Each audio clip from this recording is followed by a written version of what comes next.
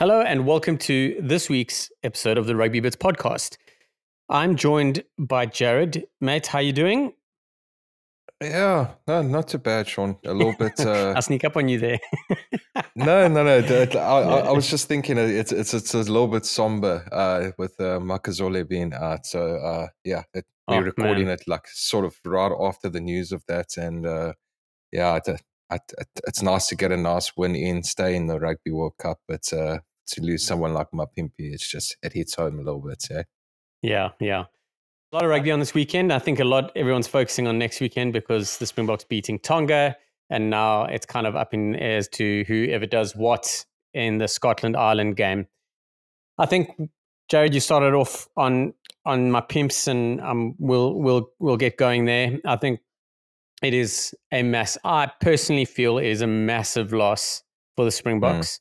I feel that he is the best 11 we have. And the only person that comes close to that is Ches and Colby. So, and it's not, they're not massive differences. The thing about Mapimpi that I love and I think is amazing is every single one of our back three, all of them are steppers. They're steppers and they want to manipulate you in that way. Mapimpi has that, but Mapimpi also has that I'm going to go over you vibe. And I see value in that. We've often had that, the Springboks, and a lot of people have often had that type of play on the right wing. But we have to have that. For me personally, the balance of everything, I would start him at 11 for every single big game for the Springboks. I know, there's discussion of Kurtley Arendse or Ches and Colby. But yeah, Mapimpi, I really feel will be hurt by his loss. We obviously have De Lendi and Creel that are kind of go straight in your face kind of players, so it opens things up. But massive loss, and I do want to get into that referee decision. We'll get into that in a little bit, but just Jared, I'm kind of making it sound like it's doom and gloom. Do you feel that he's as big a loss? We pretty much covered, but what does he bring that the others are not going to? Yeah, I think you got it with like his abrasiveness in contact when he's got the ball. I do think we can negate that a bit with Kane Moody if we put him on the wing. But I do think our backline's pretty well balanced, whether we have Pollard or Libok at 10. If we've got the Allender and Creel running in the centres, I think we can afford to be a bit looser with our wingers, have the more stepping and less abrasive style. So I think he's a massive blow. You're just taking away a world-class option, and that's sort of where you have to start looking at it. And then you sort of they talk about, the Bok coaches talk a lot about how the value players add in training, and there's a lot of chatter about having the right people in the squad, and Makazole is one of those right people in the squad for the Boks. So I think it's a big morale blow for the Boks, and knowing how South Africans are, they'll use it as motivation going into the rest of the competition. Whether they needed that extra bit or not, it's still there. So yeah, I think it is a massive blow, but we certainly have the quality to replace him with, and it's not a do or die injury, like not losing Carter kind of thing. So we do need to keep some sort of like relevance to it and some oversight to it. And yeah, it's a crushing one, but it's not a World Cup ending injury that kills the Boks' hopes kind of thing. Yeah, I agree with you there. There's so much value. Like we are really in a great position that we have. So the All Blacks used to, well, they probably still use it, but they used to have it back in the day, and they often refer to it as soldier in, soldier out. Like if ever there was a substitution or a change made, it was a like for like replacement. So we've cruised into that situation nicely with our entire squad. We've managed to balance the pros and cons of each player in a position. So if someone's a wider player in a position, we manage things accordingly. If they're a tighter player, we also manage things accordingly. But agreed, Mapimpi is going to be a great loss to the squad and to the matchday 23. even though he's been in and out, and I don't think it's a form thing. A lot of guys were chatting about his form. I don't personally feel that he dropped off that badly. Looking forward now, Jared. Yes? Yeah, sorry. I don't think it was a fact of him dropping off form. I think the other guys just sort of were in better form. So I think that it was just you've got a whole lot of form selection, and then you're just making decisions on what better suits the team. So yeah, I'm pretty much spot on with you there. Moving forward, the number 11 jumper. So in recent games, Cheslin Kolbe's been that man. I don't think anyone defends better than Makazole and Mapimpi on the left wing. However, Cheslin Kolbe's probably on par. So he's defended the best out of all the wingers we've put there, well, which is only Curtly Arendse, the other option. I don't think Moody will start or play on the 11. I think he'll play on the 14 if he plays at all. But yeah, who do you start on 11? Because moving Kolbe, like in my perfect world, Mapimpi starts 11, Kolbe starts 14, and then we must decide who plays 15. Curtly Arendse is knocking down the door. He deserves a shot. Just the same. I mean, how do you fit two players? How do you fit three players into two positions? Because Mapimpi, Kolbe, and Curtly Arendse, either one of them start anywhere. You're like, it's cool. We're not losing or gaining anything. It's same, but different. Within reason, obviously, there's small things. Where to now for the Springboks? So let's say there's a very, very small chance that we miss out on the quarterfinals. It's pretty much guaranteed that not guaranteed. It's pretty certain that we are we've got a massive foot in the quarterfinals. We are playing France. Maybe, I don't know. That's still up in the air as well. But whoever we play, 11. Yeah, I think it's Kolbe. I understand your reservations about it, but the way I see it is we're probably going to play France. It's going to be Damien Penaud that's going to be going up against our number 11. So for me, Kolbe's played against Penaud quite a bit, whether it's with the Boks or whether it was with Toulon or Toulouse. He's a very I can't put it any other way, but like batshit crazy. That's the kind of winger he is. He's Johan Huget's the new heir to Johan Huget, but he's just he's just a little bit less like he's not going to get a red card kind of thing. But he's a phenomenal player. So for me, it's Kolbe. I think he's got the street smarts to be able to keep him a little bit more at bay than somebody like Kanan, and he's got that big match experience. So to me, it's Kolbe, and we've like we said, Mapimpi's out of the tournament. If we go for Lukhanyo which I think is probably the way it's going, we do also have that option of moving Jesse Creel to the wing to mark somebody like Penaud. So could have in this at 13. Creel at 11, so it adds another permutation to it. But I think Kolbe's the man, and Curtly then takes the 14 jersey for me. That's a hard no from me. I wouldn't put Creel on the left wing, not to start. For me, if we're starting Creel or I'm starting 13, I would go with Creel to begin with, and then we can manage things afterwards. It's the same as Libbok, Pollard, like those two players fit into the 10 jumper or 22. That's it. So there's no moving anyone to 12 or 15, not in my world. And then we're playing a 5-3 as well. I actually think we'll squeeze it into a 6-2, but yeah, that'll be interesting. We'll find out in a couple of weeks. On the right wing, so let's say we don't go absolute dumb in Penaud and move Jesse Creel to the wing and Cheslin Kolbe starts there. Who are you starting on the right? Yeah, like I said, I'm going straight for Arendse.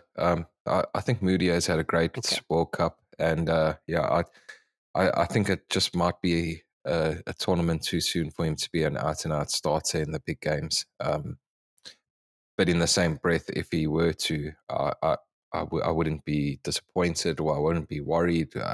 He's blown everyone's expectations right out of the window. So yeah, if he does, it doesn't bother me. But I think we need to move on to some forward chat after this. I think Moody's head and shoulders better on at 14 than he is at 13. So I have no problems with him starting, but again, we're trying to fit multiple players into two positions, but it's going to be interesting balance. After that, bit of chaos to start things up. We'll lead in. So we're obviously chatting about the Springboks, and the Boks played their final pool game against Tonga this weekend. We got a bonus point win, 49-18. Yeah, quite a lot of talking points that are coming out of this game. I think I'm going to jump into it straight away. There was a lot of discussion around Pearce not giving a yellow card for that Mapimpi challenge. And I'm going to be a bit controversial here, and I honestly, I really believe in what Pearce was doing was the right call, because how often and every single person that's listening to this somewhere during the World Cup or leading up to the World Cup would have gone, that's not a yellow card. If a TMO's come in and try to intervened, it has almost been guaranteed a card. When a TMO is like, check, and then you're like, cool, let me go back and check for head contact, it has been guaranteed a card.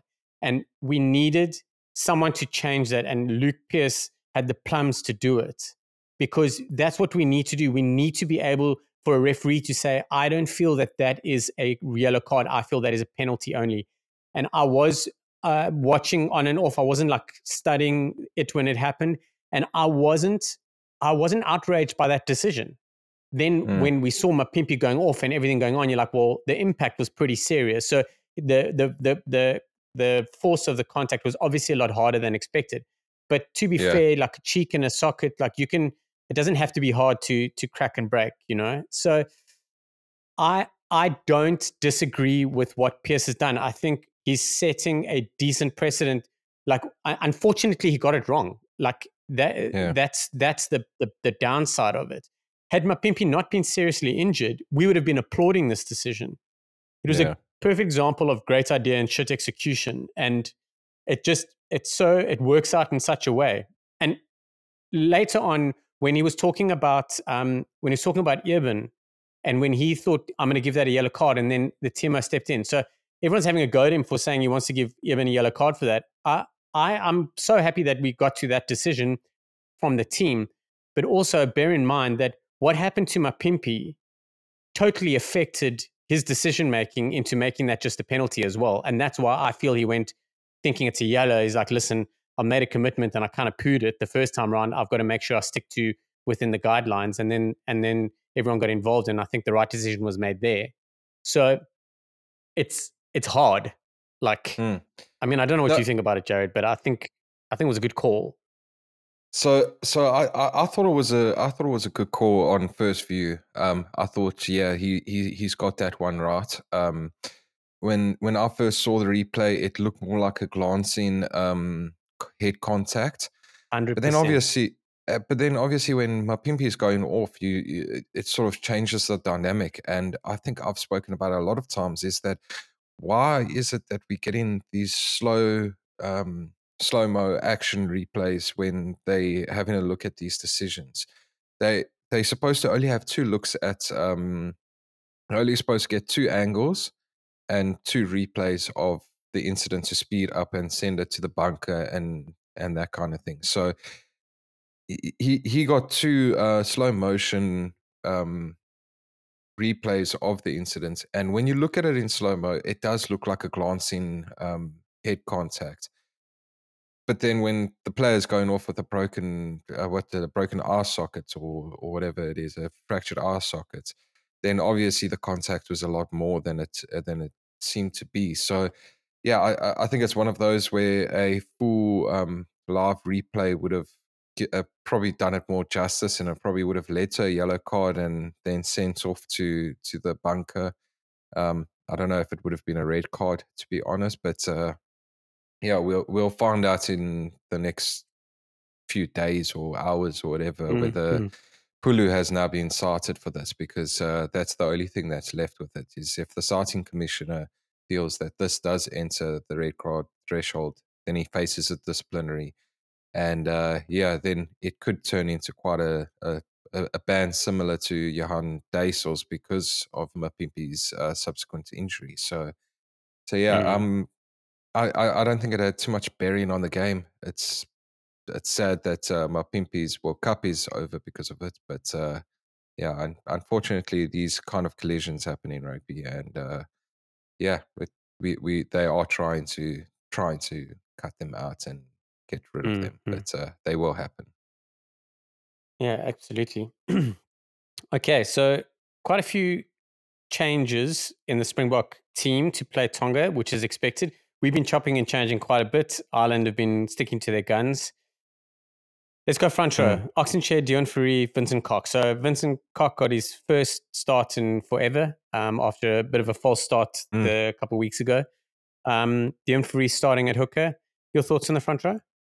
Yeah, I think it was a pretty solid game from both Koch and Inche. I think they were both quite lively around the pitch. We get like a little bit of a different like dimension with the two of them starting compared to Stephen Kitsoff and Maherba. Maherba's not a big ball carrier. Like, he does carry it to the line quite well, but not quite in the same way that Koch does with his running lines and that kind of thing. And I think that was quite good in like sort of like softening the Tongans up, if I can put it like that. And both of them got stuck in defensively. So yeah, I thought that was pretty good. The scrums were quite sharp. And then Mr. Deon Fourie had a fucking blunder. I think the only person that really pushed him for man of the match was Kwagga Smith off of the bench. I was really impressed with Fourie. You said in the WhatsApp group that you got a bit concerned over his scrummaging. I didn't see that. Yeah. I thought it was quite sharp, and it sort of eases my concerns around the hooker even more. Like, I backed him to do well, and I think he did this game. Yeah. I'm scared not to have a big, bulky, scrummaging hooker. So, yeah. But Fourie did have a great game. There were a couple of spaces where he got swatted off. But then, to be fair, most people got swatted off against Tonga. Man of the match performance, great shot. If anything has come out of this game, it's pretty evident that Deon Fourie is the better hooker than Eskom. Okay. Which, yeah. So I think that's pretty much settled. I don't see Makazole and Mapimpi's replacement being another hooker. So yeah. So we are where we are. So I need to just I need to get in the groove. And as I've always said, the Springbok coaches have proven me and many other people wrong more often than not with decisions they've made. So who am I to argue? Onto the locks. Etzebeth and Ori. I see Ori got a bit of heat this weekend again. No surprises, especially I'm not sure when he missed that first. So he missed that first kickoff start, and then everyone just climbed into him. Joint top tackler for the Springboks. One line-out steal, which I don't feel was his fault. I thought that was flipping brilliant defensive jump by Coleman. And other than that, the only other complaint was that he was calling a lot of lineouts on himself, and therefore the maul wasn't getting set up properly. So, Jared, please help us, enlighten everybody, and basically tell them that they were wrong, or am I wrong? Well, I thought Ori had a pretty solid game. Like you say, that one line-out steal, I think it was off of Faree's throw. It wasn't his fault. Drop him, Fourie. What? we can't have hookers not hitting their jumpers, bro. No, like Adam Coleman, like we sort of forget because he hasn't played rugby for a long time. But he's a hell of a player. Like, he's either going to go off. One thing he is, he's a good defensive. One thing I remember about him, he's a flipping good line-out jumper. That's what I do remember, and red cards, obviously.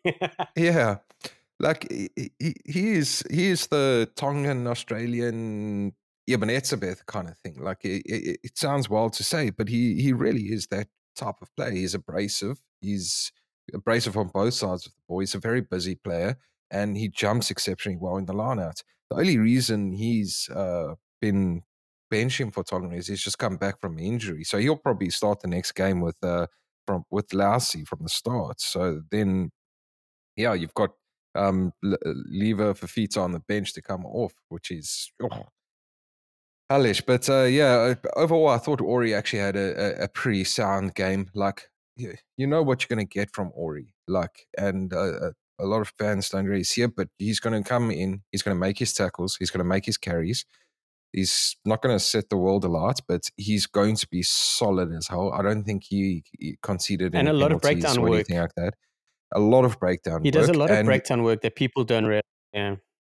yeah, and we don't get it to quite the extent of RG Snyman's offloads and that kind of thing, but his handling is fantastic. Like he doesn't make errors in that way. Like if he does make a knock on or something, the pass is generally an iffy pass, and it was a tough one to take, kind of thing. So I think he was like a good 6, 7 out of 10 kind of thing. And that's where he lives, kind of thing. He lives on that consistency. And yeah, he would be calling a lot of lineouts on himself because there's that sort of Stormers connection with him and Deon. Deon's been practicing lineouts the whole time with the Stormers, and he's been throwing to Ori the whole time. So yeah, I think that was a decent move to go with. And yeah, if you're going to be, we also down another lineout jumper, weren't we?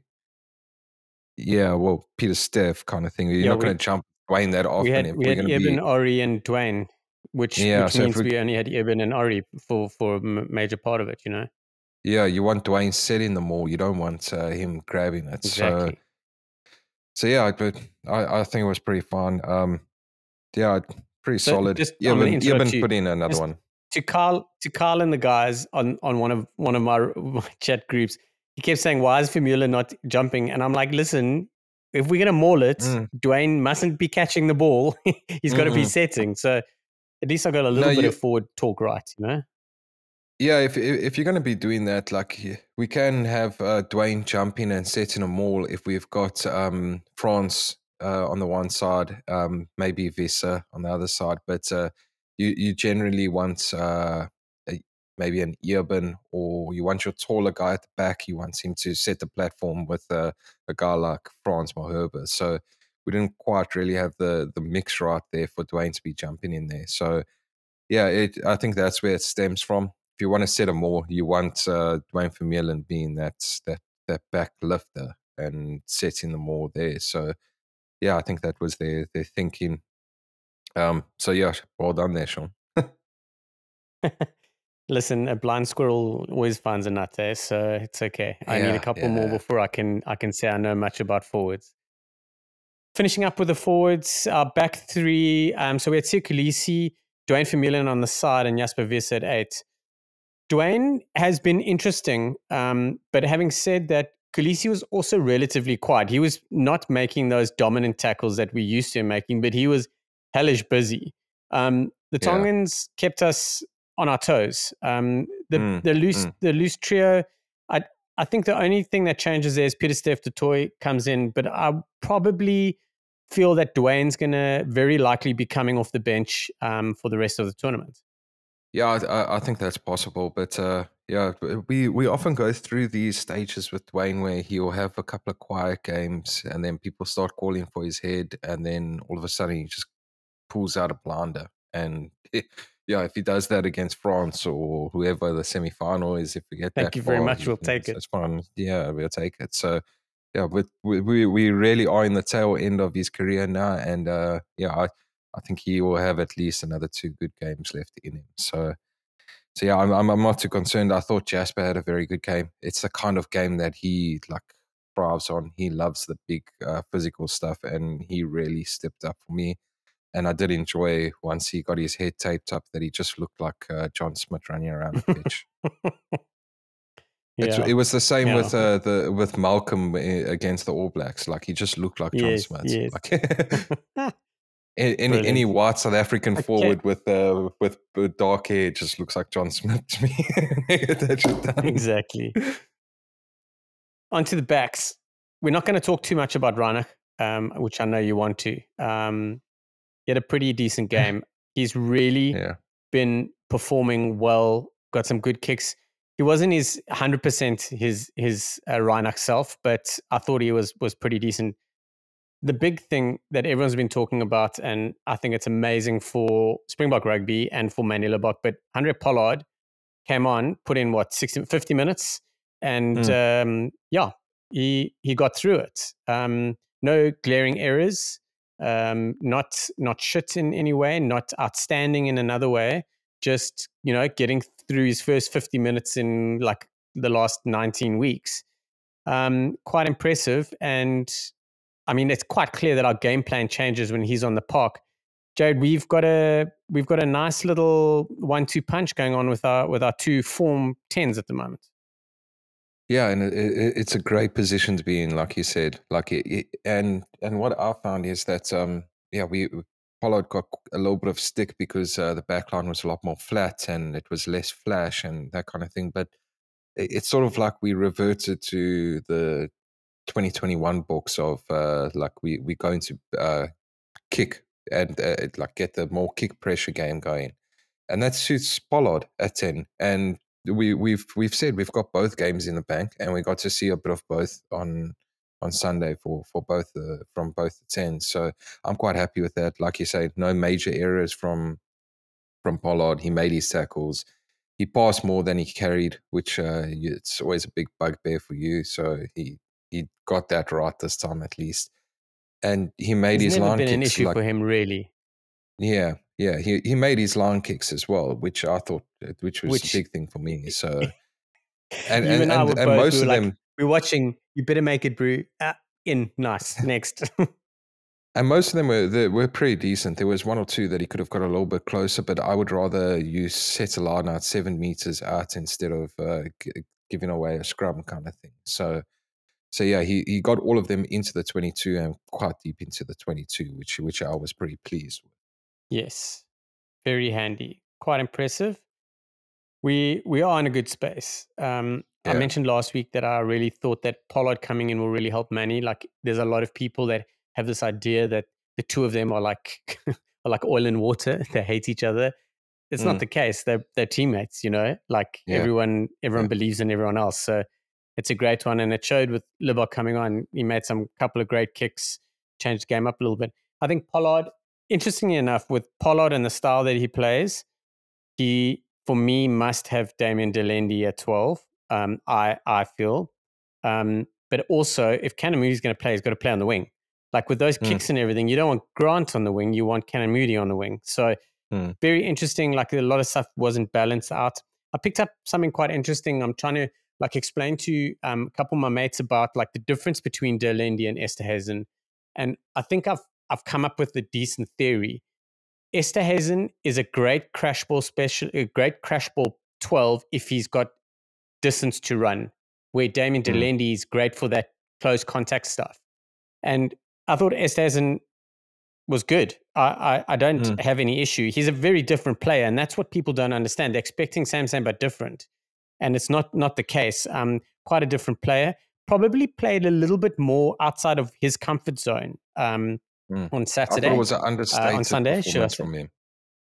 Yes, very good, and that's the thing. And the irony is, he was getting so much shit for not holding onto the ball when that's the whole reason why Damien Delendi gets shit. Like, I'm like, guys, but he played a much tighter 12 role to what he's used to, especially at Quins.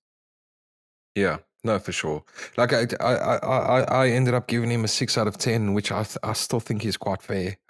Like it wasn't a standout game. I do think that he was a bit outplayed by Peter Aki, which can happen to anyone.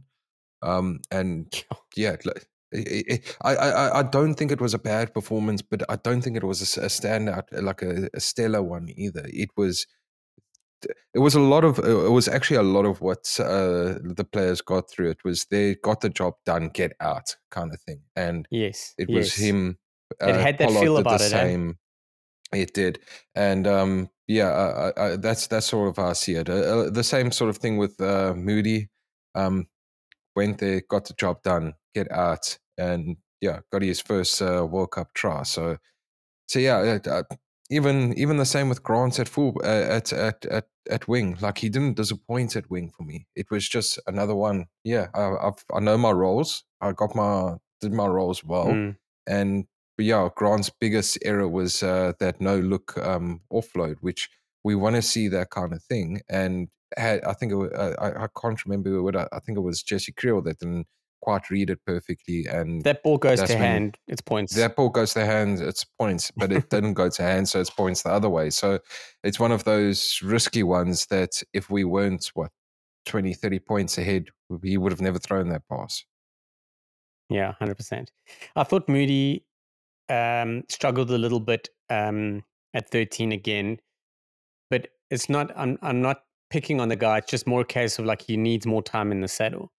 He's a good tackler, but he's a bad defender at 13. That's one thing that's quite clear.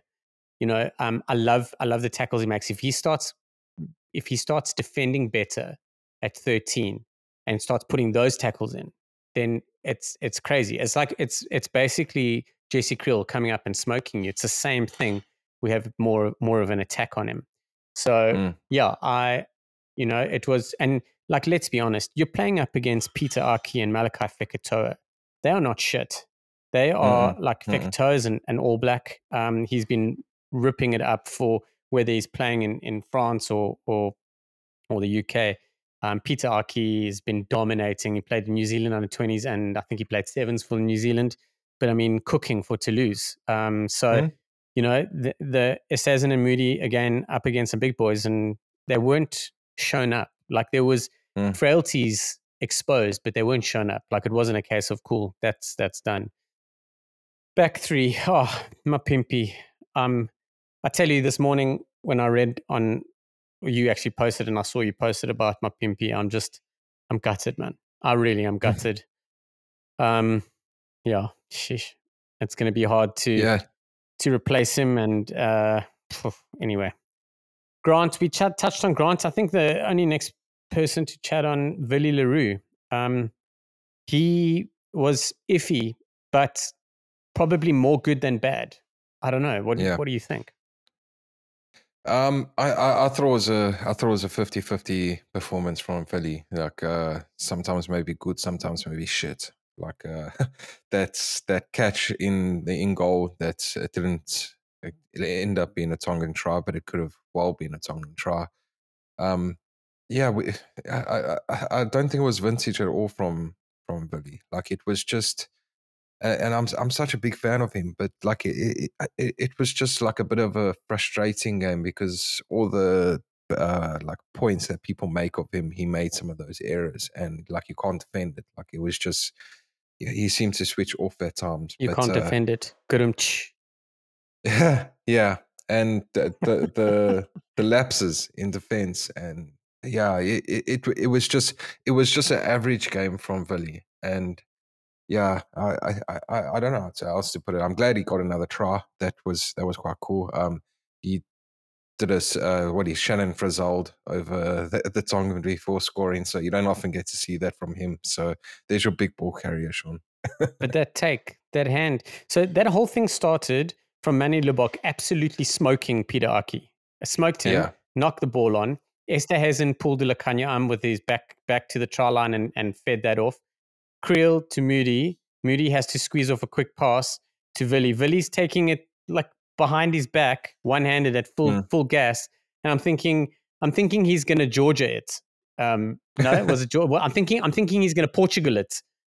Portugal against Australia. I'm thinking he's going to absolutely poo it. And then he's like, cool, I'm going to show you something new. And he's in Bosch. So bloody good try. Well taken. And that's 100% Villy though. That's 100% Villy, that try. Yeah, very interesting. Listen, can we, surely we need now, my theory on Pollard and Villy, come guys. It's real. It's a thing. Villy plays better with Manny. Simple. Yeah. Not that Pollard had a bad game. Pollard had a decent game, but Villy was so-so.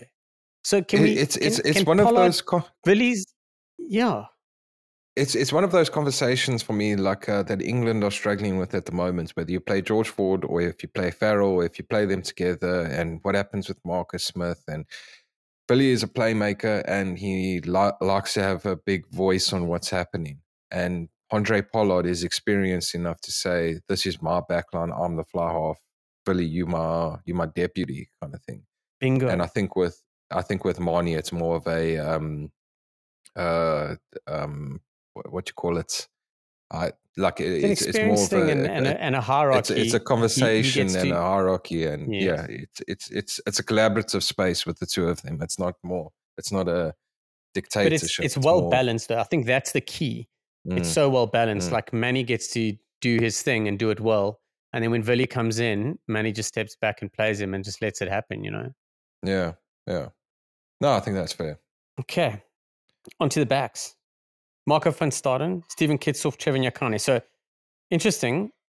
I saw Trevor Nyakane was scrumming on both sides. Yeah. So Yeah, we're busy working on you can options. do it. No, you can do it. That's the thing We is, know he can do it, but he hasn't done it in the World Cup yet. He's been a tight head yeah, the whole time. Now he comes on, plays a bit of loose head, plays a bit of tight head. There you go. We'll take some of that. So, mm, yeah, I'm glad. I'm glad because that's the whole reason. One of his biggest attributes was he's a great scrummager, but that he can play both sides. But yeah, Marco van Staden, I think obviously Kitsoff and Nyakane speak for themselves. They were pretty solid. Marco, your thoughts on him at hooker? I'm trying to think now. Did he played a little bit as a loose forward? Did he not? He no. did, but Once he predominantly, sort didn't of he? came out, once he came on, he was he took over at hooker, throwing scrummaging everything. So it was And did quite Deon go to interesting, the the back? makeup of the. Yeah, it was quite interesting that because Okay. Dwayne was still on the pitch, and for one of the scrums, I think it was attacking.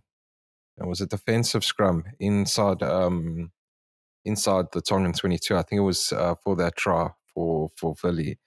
But they had Quacher packing down at number 8, and they kept Dwayne and Deon on the side.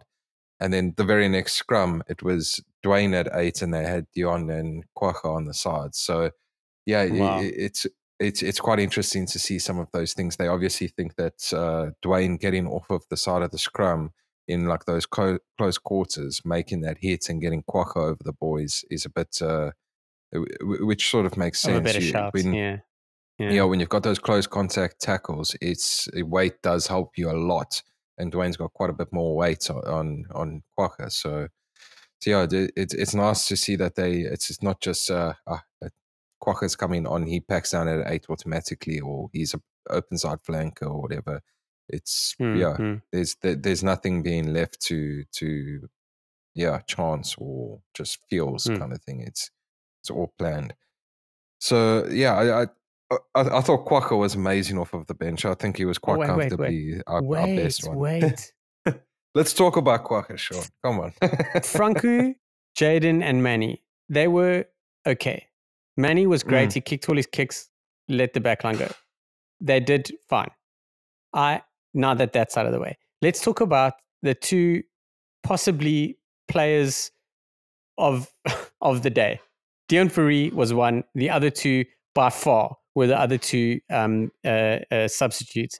But let's talk about Quacker Smith. That man is a weapon. mm. And what I loved is that video of Nick Mallet went a bit crazy on Twitter. I don't know if you saw it, but that's Yes. explaining how the That was Talks Springboks. and Chops, wasn't he? Yes, I think so. And he Yeah. talks about the battles that the Springbok players get in, and that Quacker Smith far out performs any other player in the world because they use their own metrics to judge the rest of the players, and he's getting in more battles than any other player. Then he just runs out. I actually watched it like just about an hour before the game. I went back and watched it again, and then Quacker comes on and he like fucking proves the point straight away. Grabs a try. He was incredible. He was 29 incredible. minutes, and it felt like he was on the whole game. Yeah, exactly. He got He's into just, enough battles for 29 minutes, yeah. and I was sort of thinking to myself, like, I remember in 2018, 2017, I was like, no, Quacker will never play for the Springboks. He's just too small. Like the Boks don't pick small forwards like that. Like we've gone past the Handre Manie kind of era. And then Quacker, when he came into the squad, I was still like, I'm in an iron about him. And now, You can't pick a 23 without the man in it. 100%. And that's the thing. Like he's on the bench more often than not. And you want to start him? Cool, we'll start him at 8. And you're like, well, hang on a second. Lions tour opening game started at 8, didn't work. And they're like, cool, we'll show you again. Started at 8 again. And then you're like, whoa, it's starting to happen now. So yeah, it's quite something. It's quite something. There's no doubt about it. The Swiss Army knife, he plays every single Springbok game that matters, you know. Yeah. And Yeah. obviously covering the back line, and we haven't really seen him properly play in the backs, but pretty sure he'll do a job. Just quickly, Jared, quick one. If he has to play in the backs, where do you play him? You'll obviously have to shift people around, but where do you play him if you play him in the backs? Well, my initial thinking was at 11, or like on the wing, because he has the sort of pace to be able to make those decisions, and he's quite a smart defender as well. So I thought, fine, the wing will suit him, and then he went and did that fucking full on crash ball 12 offload, straight through the Fralin arms, and I was like, okay, cool. Kwagga's at 12. But my thinking is that Kwagga Smith is just a rugby player at the moment. Like the fact that he wasn't one of the options at 12 is just like at hooker is just like mind blowing. Like we'll probably find They out didn't even next week mention that him. Kwagga has been training at hooker for the last 3 years or something like that, and we just didn't want the other teams to analyze him or something stupid like that. But Exactly. he's incredible, man. He's incredible. Yeah. He could do the job I'd at play him at hooker. 12. You probably Yeah, find I'd play him at 12 in the backs. we'll have a line out once, and like we'll need to throw the ball to like halfway or something, like a set move straight to halfway midfield. Like Damien the Islander comes charging and catches it, poof, and then we'll throw Kwagga out to go and make that throw. Yeah. And finally, someone again who's just proving all his doubters wrong, Jesse Krill. He came on after half an hour when my pimpy went off, and then they moved Moody to the wing. Then I thought Krill he was busy. He was busy, he was in, he was tackling, he was rucking, he was trying to steal, he was making passes. I know a lot of people think he doesn't pass, but very, very involved. And he went and took a The forwards man try also, as well. yes. Oh yeah, forgot about that. Nice little pick and drive work. The man is built like Superman, Clark Kent, right there, ladies and gentlemen. So Kriel, also one of those players right now, he's in the Springbok 23. So let's say Lukhanyo comes into the mix. He starts at 13 for me in the quarterfinals without a shadow of a doubt. But other than that, if Lukhanyo comes in and is fine and he's on form, Kriel has to be in the 23. There's no doubt about it. Yeah, I think if we do go with Lukhanyo, which it's probably going to be confirmed by the time the podcast comes out, but if we do go with Lukhanyo, I think we're definitely going to be going that 5-3 split, and we'll be having Pollard and Lukhanyo on the bench, and depending on how they go, well, we could even have Lebok on the bench, starting with Pollard and keeping it tight to start off with, and then running it a bit ragged in the second half. So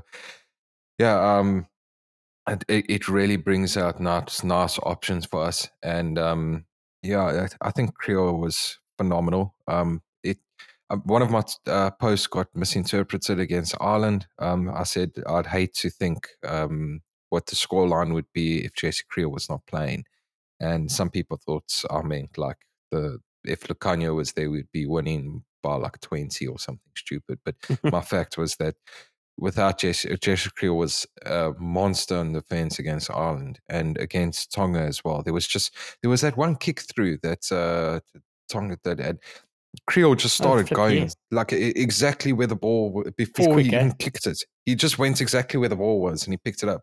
So it's not just that he's rapid and that he's built like a fucking supermodel, but he's smart. He really is a smart rugby player. He's got good rugby IQ. Yeah, he does. He really does. Yeah.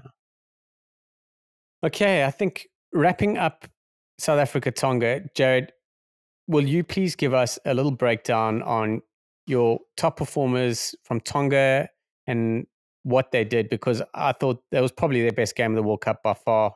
We were expecting them to work a little bit better, and they finally got it up against us. But do you want to wrap up this little Springbok review on Tonga and their top performers?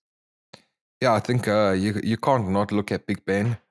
He was hard to miss on the screen, and he's do you know, like a lot of, I think in 2019 he let himself down by like getting a bit more, like he putting on too much weight, and like wasn't performing to the level that he's capable of. And people that watch the top 14 just know how much of a threat he can be.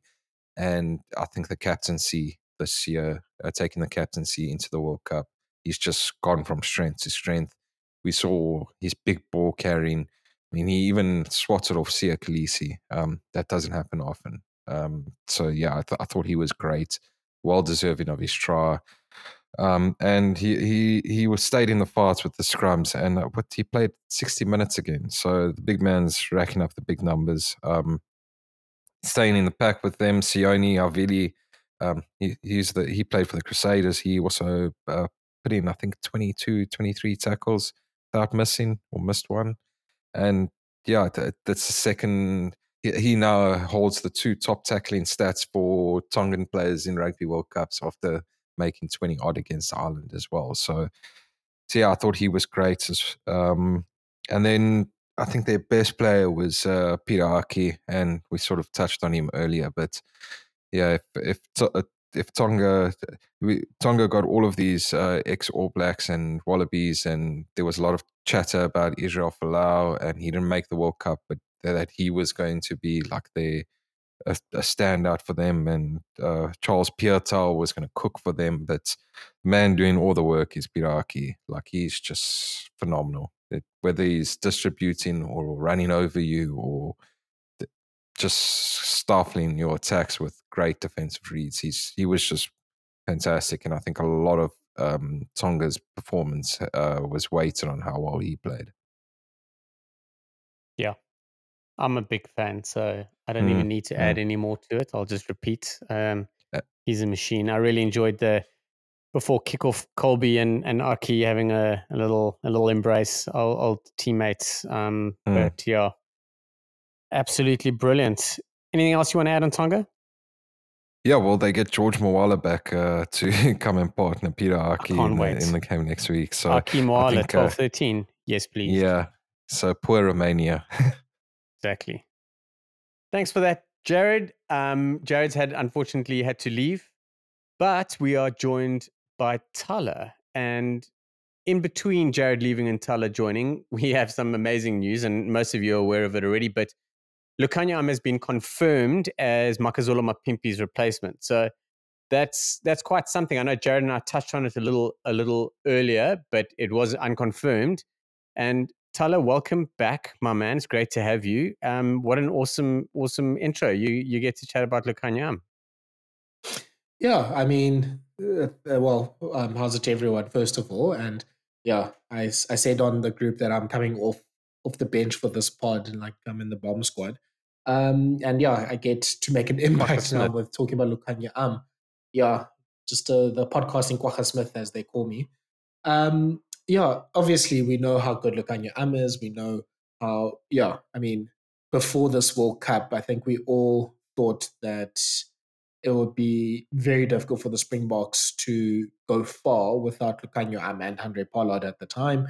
But we know that when the squad was announced, he just or I don't know if it was a re-injury, but he had an injury from the Argentina game, and it looked pretty uncertain as to obviously if he'd be match fit. And we know that he had about a few months before the World Cup where he wasn't looking at his best. So him being in the squad and adding to the squad, I've sort of resolved myself into not trying to figure out what the Springbok coaches will try to do with their squads anymore. It's better for my mental health. But him being in the squad just it just opens up so many interesting possibilities with the 23. And I'd love to hear your thoughts, Shaun. So look, to paraphrase Eddie Jones, I don't think Lukhanyo is here for the croissants.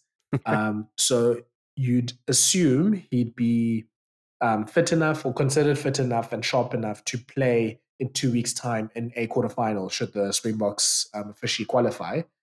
And it's going to be an interesting toss-up between continuity with regards to obviously Lebok and JC Kriel on the side of continuity over the last few weeks versus the established and I guess the players that are on another level that aren't really maybe test match fit at the moment with Handre Pollard and Lukhanyo to a greater extent, and how that is balanced out, how the selection is done. And Shaun, from your side, how can you fit in all four? How do you do it? Does this mean that the Springboks go for, I think it's called a 5-3 split of 5 forwards and 3 backs? I think it's a we're going to foreign set the concept world here in South alight with Africa. that. We'll set the world alight. You know, I haven't thought about exactly how to put Lukhanyo back in. I'm torn, and I'm loving it. I'm loving how where everyone was so, like, myself included, apprehensive and worried about Manie Lebok. Then Pollard was injured and we knew that this was going to go forward. We were looking at other options at 10. And now we're all sitting here and fighting for Manie to start because, like, he's really proven himself. And the same with JC Kriel. Like, it's really hard to say that Handre Pollard needs to start ahead of Manie Lebok. And it's really hard to say Lukhanyo starts ahead of JC Kriel. Both Pollard and have proven their worth. They're elite and incredible athletes. And it all settles down to, as you say, like, how does training go? How sharp is he? What's happening? The one thing I have, Lukhanyo definitely struggled to come back into the mix after his first knee injury, and then he re-injured it. And it looked a little bit shaky. So I'm just worried about that. I don't feel that the dynamic is going to change too much. I think the sort of cohesion will take a little bit of time getting used to, but we don't have that time anymore. I don't feel that the players will be shitty about it, whatever happens. I just don't see Lukhanyo starting right now. And yes, that bizarre setup of a 5-3 split is going to become a reality. Because the way I see it, is Handre Pollard and Manie Lebok are both going to be in the match day 23. And I don't see us recalling Lukhanyo and not playing him. So do we recall him and then try and have as less change as possible for the quarterfinal and play him moving forward, or what? Like, we don't really have the luxury of playing guys back into form. You know? So it's all going to settle on the next 2 weeks of training. Lukhanyo will be there next Monday at training, which means he will, under the Springbok sort of terms, qualify to play that Saturday or Sunday, whenever the game is. So that's out of the mix. I know the Springbok players are off on Monday and Tuesday, and they rejoin again on Wednesday, and then it's a week and a half until the quarterfinal. So yeah, I can't really answer it. I will say I do feel that JC Kriel starts. I believe that needs to happen. I think it's interesting also to think about these two are that the Pollard and Lukhanyo cases are distinct as well. With Pollard, he was playing, obviously, we've talked about this, he was playing in great form pretty much since he came into the Leicester team at the start of the year. And I think you've said, Sharky, that you probably haven't seen Pollard play as good as he did. And he gets injured in May for the Premiership semi-finals. He doesn't play any rugby up until he gets a few minutes in the Prem Cup a few weeks ago, and now he played against Tonga. With Lukhanyo it's a bit different because he was playing more or less every week in the last few months of the URC and the Champions Cup season. But he was playing with an injury that he got, I think, around January. So I think he was playing basically from like about March onwards, more or less every week. And he just didn't look like, at his best level. He played in most of the rugby championship games as well. Not quite getting at that 10 out of 10 level that we know him to be. And he was then, when he re-injured it in Argentina, was then ruled out of the World Cup squad. So I guess you can apply some nuance to the two situations and say, perhaps actually, if you take it out of the last few months, Pollard has a bit more, match fitness, form, whatever you want to call it, whereas Lukhanyo maybe has a little bit less. So maybe one way of doing this is, like you said, Shoki, you have Kriel starting, maybe coming off the bench as an impact player, Pollard, and then it can be the flip side of the coin with the fly-off situation with Pollard starting and Manie Libbok coming off the bench. There's a lot of tactical flexibility that can be applied here. You'd imagine that and Libbok are the more attacking, open the game up type of players that you maybe would need in the last 20, 30 minutes of a test match, especially a big knockout game if the Boks fall behind.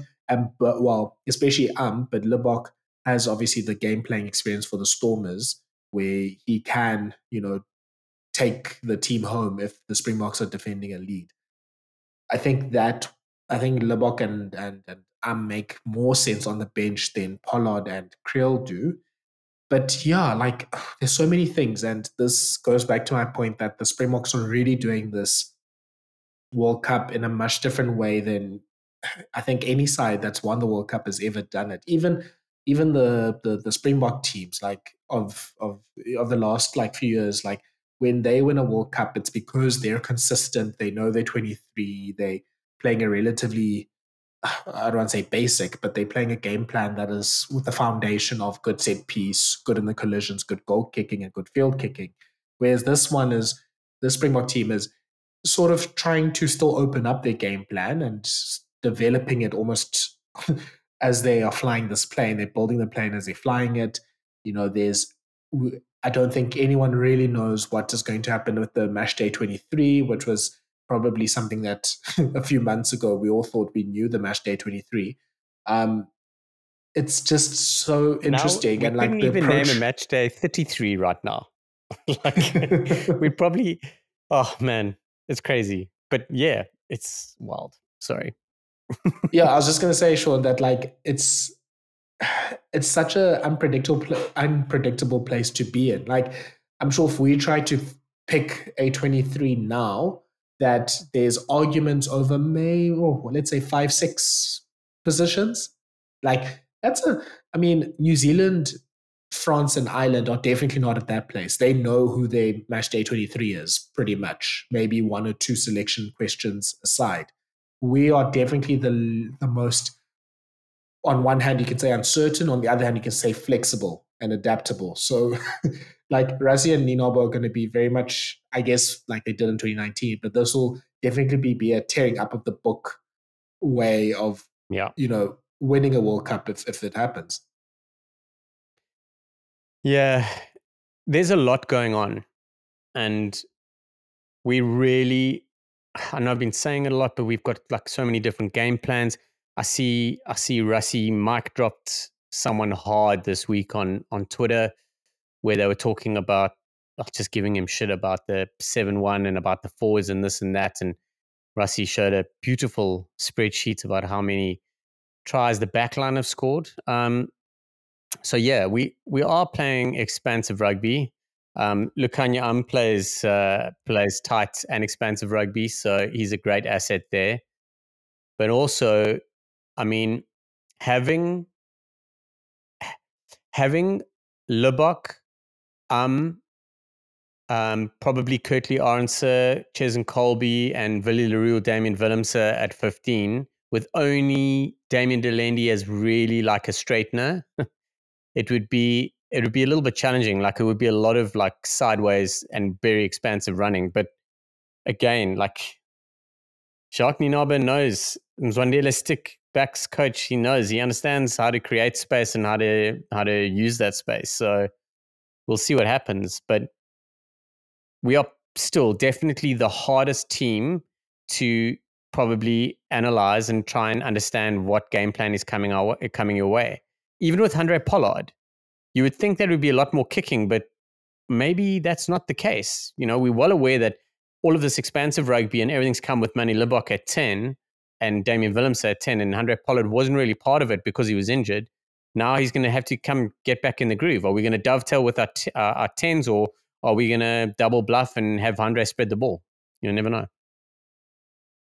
Yeah, I think there's a lot of flexibility here. Shaun, maybe very quickly, I mean, we can probably spend an hour podcasting this, but what do you think are the selection battles or debates that the Springboks are having for the next few weeks? I would go, obviously, we've talked about 10 and 13 and what they do there. You can probably talk about, do they pick, like if they pick 6 or 5 forwards, like who falls out? So I think there's probably a battle between Klein, Dwayne Vermeulen, and Marco van Staden for maybe 1 or 2 places as well. What other potential battles are there for selection?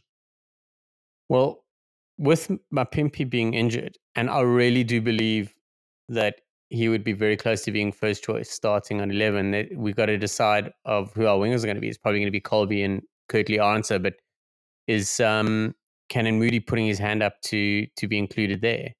And the other one is playing at 15. Is it Damien Willemse or Billy Leroux? And I mentioned it earlier, but that all hinges on who's playing at 10. I think Willie plays better with Manie at 10. Hopefully Damien Willemse plays better with Handre at 10. I don't know. Not the other way around. I mean, I would think that Willemse and Pollard are almost too similar, that you need.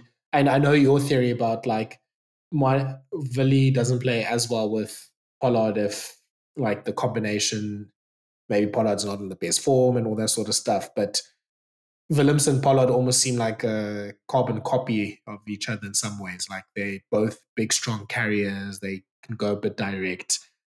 Maybe not the best sort of like playmakers for others in the world, whereas Willie and Libbok are really good playmakers themselves.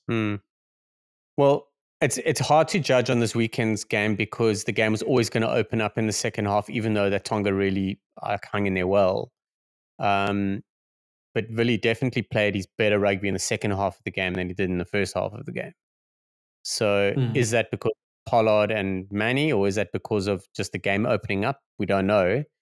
But my theory is still holding a bit of water. Fair enough.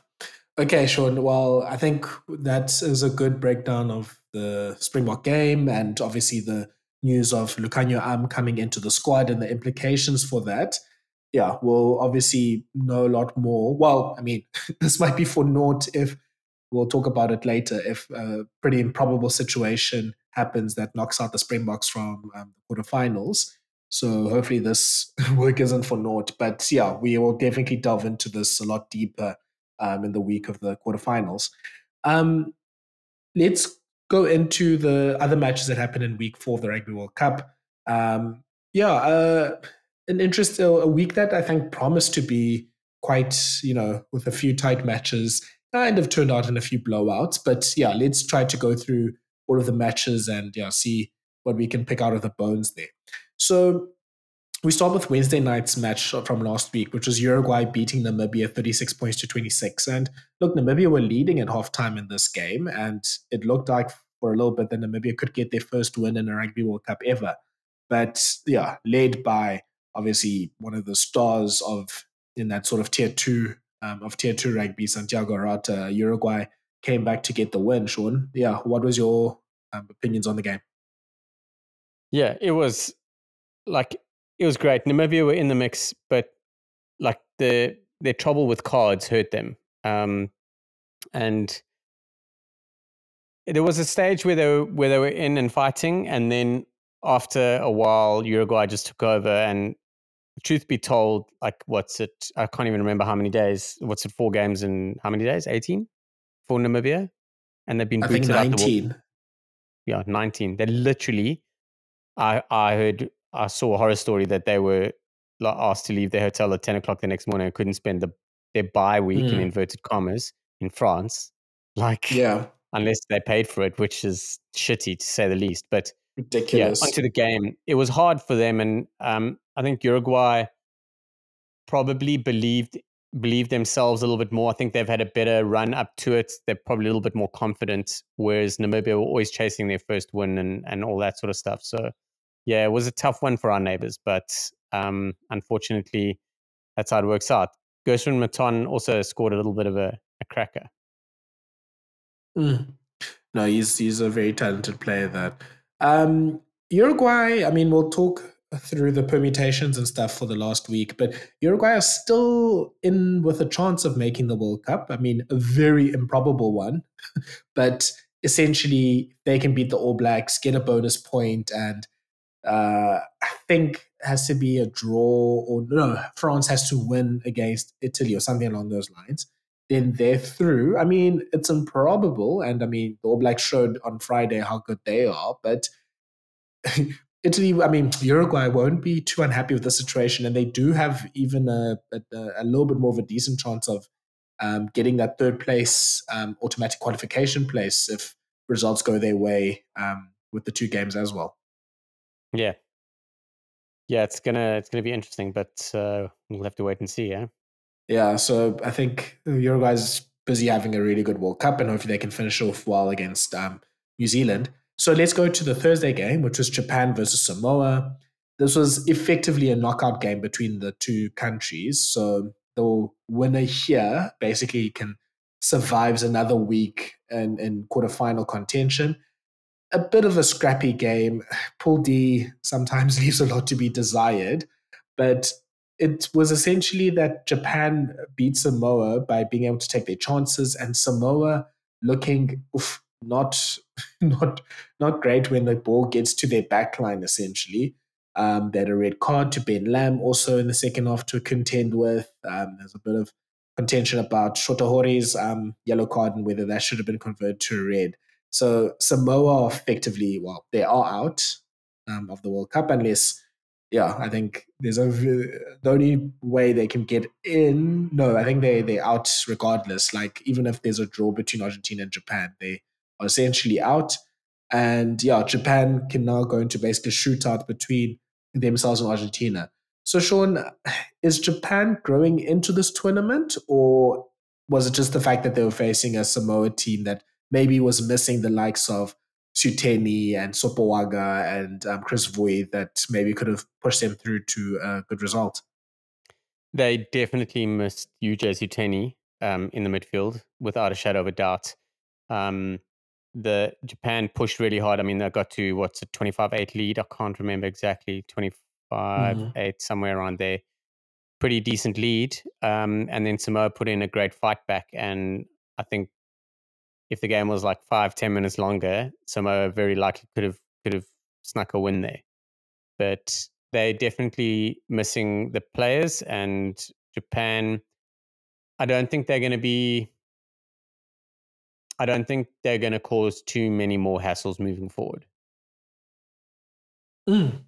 Yeah, I can't get behind Japan sort of matching the 2019 heroics of making the quarterfinal. It just seems like there's just a few things lacking there. I mean, Samoa, if they actually wanted, they could have taken them apart up front. They were really getting a lot of mileage from their rolling maul. They got some scrum penalties. They seem to be winning collisions. It just, if you could almost put Tonga's backline with Samoa's forwards, you'd have a great team. But they just weren't able to capitalize on some of the opportunities that they were given. We'll have to see. Yeah, we'll talk about the Argentina-Japan matchup a bit later. So we go to Friday and probably the surprise of the weekend. Not that New Zealand won against Italy. Obviously, New Zealand were the favorites, but there was at least a few whispers about Italy maybe causing a surprise. But this turned ugly very quickly with New Zealand scoring 14 tries to win 96 points to 17 against Italy. Shaun, there's many ways many ways of breaking this down. I think let's start with the All Black side of it. I don't think they did something that we don't know. We know that if you give the All Blacks space, you miss tackles, and you let them get to a head of steam, they can put up 40, 50 on you easily. And in this case, they put 47 or 49 in the first half. That, yeah, 49-3 at halftime. The Kiwis, Goodness. like everyone's like, oh, this is too much or whatever. And the Kiwis have a mantra, you get what you deserve. Like, we'll put as many points on until you actually front up. Not in a bad way, but yeah, it was incredible. I was watching that and I just couldn't believe it. Probably the best Italian side, most competitive Italian side in years. And they've very recently come off some great wins. They've got amazing players and they've got guys that can really turn things around. So yeah, for me, I feel they put Allen at 15 and they put Kabisi at 10, moved Capuazzo away from 15. I thought that was probably a defensive decision because I don't know why they haven't gone with Allen at 10 and Kabisi at 12 and Capuazzo at 15. So that's how they got to go in the final game for me. But yeah, it was an absolute blowout, and it's the Kiwis welcome back some of their big names, and the guys all got a good chance, had a good run, a bit of confidence with the Kiwis. They wouldn't say they're flying under the radar, but they are going to be a handful in the quarterfinals. Yeah, it makes a big difference that Jordy Barrett and Shannon Frizzell are back in the team. Tara Lomax was coming off the bench with Sam Kane. I think basically the only person that's missing from their first choice 23 is Ethan de Groot, who's currently suspended until the quarterfinal. Like, that team looked a lot better and they played a ton better as well. Like Jordy Barrett, just from that cross kick that he delivered to Jordan for the first try, and That just the way he was carrying. And brilliant. I'm finish. Sorry to interrupt you. That was incredible. I thought, so I just got live. I just got a glimpse of Jordan shifting wide, waving his hands, and I thought, I was like, something's coming, and it came straight away. The pullback and the way that Barrett executed that was brilliant. Absolutely brilliant. Like, that was perfect. There was space, he called for it, and the execution was top draw. Yeah, look, the All Blacks look a ton. I mean, they're playing two of them out of position, but this 3 or triple playmaker system that they're running, they look a ton better with it.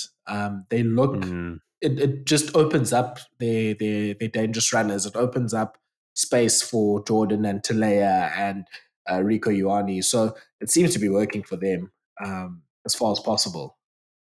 Listen, Rico on Fraud Watcher, I know they're 196. I mean, you've been bringing on Fraud Watch for about 3 years, to be fair. Well, I couldn't this year because he played well. And I was saying he was up for it. But he got cooked a couple times against Italy, which is bizarre. It's the same as Moody against the All Blacks. Like, it's hard when you say, listen, he didn't have a good game when you won by like 1 million. But if Rico, if he plays like that in the quarterfinal, they'll lose because they will absolutely get ripped apart. But I apologize. I digress.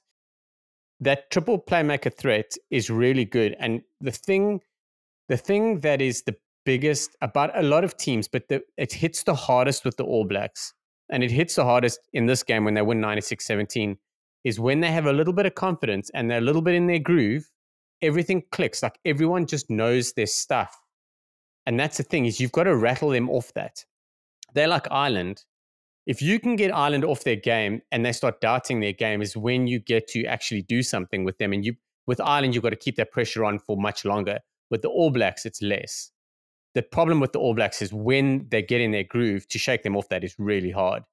And the groove will flow, not just necessarily in game, it'll flow to the next game as well. But the players that they welcomed back was huge for them. And then it all clicked, so it all worked out. And Italy were on the end of a flipping hiding, 2-9. I mean, didn't they say they weren't even going to review the game? Like, that could possibly be a game that just binned. Everyone's got to have a mulligan. Every year, every season, you got to have a mulligan. You have that one game where you're like, nothing worked. We got ripped to shit. we'll just park that in the bus. Everyone has Sunday, Monday off, and then we'll start as if it's a brand new week and nothing happened the week before. No, I don't envy Kieran Crowley doing exactly that this week. Like there's not much you can learn from a game like that. They lose also Fischetti and Nicotera to injury for the big clash against France, which is essentially a last 16 game, a knockout game for them. Shaun, I think, look, we've seen New Zealand thrash pretty much every other tier 1 team in the world. Maybe not as much as 96-17, but I'm sure, to Springbok fans, if I just mention Albany, the shudders down our spines are still Everyone's there. been embarrassed. Everyone. The Wallabies But more than all of us, though. Fair enough. They play them more, to be fair to them as well. But yeah, it's a numbers game. They have an annual 50 or 40 point loss that's handed to them. I think what was a bit sad about Italy's game was just the heads dropping. I think as soon as that try, when Savia did the big line break, I think it was like the first or second Aaron Smith try. That's when I was just like, oh, these guys have actually just, their heads are gone. Like you could see the belief in what they're trying to do, in, the systems that they're running, and, the results that they've had against, they've beaten Wales, they've beaten Australia, they've run France and Ireland quite close in the last few years, that, that all went away and dissipated very quickly. Like, I think Cooks tweeted this during the game, that the one thing that the Italian coaches probably said throughout the week was, we need to have a good start. And that obviously didn't happen. And when that went out the window, and in the way that New Zealand can, with, New Zealand are the team that can still probably score 21 points on you as quick as possible. I think as soon as that first quarter went, and it was about 28-3 by 23 minutes, then Italy was just like, no, there's not really much point, which is very disappointing, because I think they're a lot better than that. And there's enough quality in the likes of, Lamaro and Negri and Gabisi and those sort of players, that they could have played a lot better. They tried for a little bit in the second half, but yeah, I think that's, I don't want to talk about Italy being thrown off Six Nations, whatever. That's stupid talk. But I think what's disappointing for them, and what they must make sure doesn't happen again if they're in a situation like this, is that their heads can't drop when, another team is clicking into gear and it's hitting everything. Like, you need to find ways to get the game back to you, to slow it down, to, do whatever you can to just wrest some momentum back from, a team that's just going like a steam train. Yeah, it highlights how vulnerable teams are. Like top sides they're not really that vulnerable, in that very seldom is there a blowout. And I'm not by any means saying Italy are tier 2, but those tier 2 sides are vulnerable. Like, they're in the mix. They're in the mix for like 20 minutes in the game, and then there's a breach in their defense and they concede a try, and it's not a fitness thing. Then you see that their heads drop and they buckle. And then fitness issues come later. Match fitness comes later. And that's the thing. Like, sides are vulnerable. It's a headspace. It's about believing in your game plan and what's going on. If you've got a game plan, it could be a watertight and be an amazing game plan. But if you can't win a game with it, you don't trust it as much. So when something happens, you're like, oh shit, here it comes again. So I think Italy probably still have like PTSD from way back when they were just getting rinsed week in and week out, and they became vulnerable, and it kind of spread through the team like wildfire, which is weird, because they've got youngsters, they've got like powerful leaders that you would expect them to pull it all together, but perhaps they just needed an old head in there, someone to say, listen, just calm your farm. Like, we're up against a good All Black side. Let's just like really focus on the basics now, which you expect would have come. But yeah, just all happened. And once that doubt crept in, it was game over. It kind of, like I said, it spread like wildfire, and that was that. Yeah. Even I'm just looking at the two sides now. Like, there's a lot of, at least, maybe let's not say Italians would take take over from the New Zealand players, but there's at least a healthy debate in a lot of the positions. Like Fischetti is probably one of the near the top of like loose heads. Like he could battle Tunga Fasi. Like Negri has been playing really well in the Northern Hemisphere. Like he could battle Frizal. Lamaro's been great. You know, he can battle Papali. Canone is not obviously Savia's level, but he's been playing really good. Garbisi against Moonga, Capotes against Jordan aren't, they're not terrible. Breaks would have an argument against Rico Ioane. Like, it's such a good quality side. Like, this really shouldn't have happened. But yeah, agreed. I think it's very much bad day meets very good day. And this is what can happen in a game. And yeah, as we know, the All Blacks can be a team that will easily, run in some tries. Does it change is your opinion on maybe the World Cup or the All Blacks changed by this result? Not by this result specifically. It's more about do you remember the Bulls from back in the day when the Bulls, Saracens, Leinster, excuse the URC side of Leinster, but like Leinster, Saracens, Bulls, when Crusaders, another one, it doesn't matter how bad they are. If you played them in a knockout game, you knew you were in trouble because it was in their DNA. It was like they know how to play knockout rugby. And that's the situation that's happening now. You didn't ever want to play them in the knockouts, but they were always going to be in the knockouts. We were pretty certain they were going to make the knockouts. Making the knockouts and being on a little bit of a high and saying, cool, everything's actually starting to happen now. Like, I don't once feel that they ever thought they were never going to win the World Cup. Like, they would have said, we are going to go win the World Cup. This is the plan. This is what we're going to do. Yes, the results didn't go their way. They were blown away at Twickenham. Didn't look like that fazed them too much. And then, then France came. But then after France, it was all about building for the quarterfinals. And they took a massive step in the right direction. So I didn't want to face them. I don't want anyone facing them in a knockout because of who they are and how they go and approach knockouts. This game just makes that spidey sensey alarm go even louder, No, I hear you definitely. Look, yeah, shocking results. I'm sure Italy will be a lot better against France. They've had some decent, ran them close in a few games in the Six Nations in the last few years. New Zealand and Uruguay, I think, still will be a good game. Hopefully, it won't be this sort of thrashing. And yeah, New Zealand will be, hopefully they can just do the job on Thursday so that they can relax and watch the chaos of what happens on Saturday night. Okay, so next game is then we go to Saturday slate of games. Argentina played Chile. This is the first South American clash that happened in the Rugby World Cup. Atmosphere was great. Yes. The game actually started relatively well, but Argentina ran away with it near the end. But yeah, Chile, they now finished at the World Cup. They also had to check out at 10 a.m., unfortunately. But they can very much hold their heads up high to say, look, they've given themselves a very good account, and they were definitely not the worst team, I think. And there's definitely a lot of growth that can happen because a lot of those players are, I think, in their 20s, most of them. Yeah.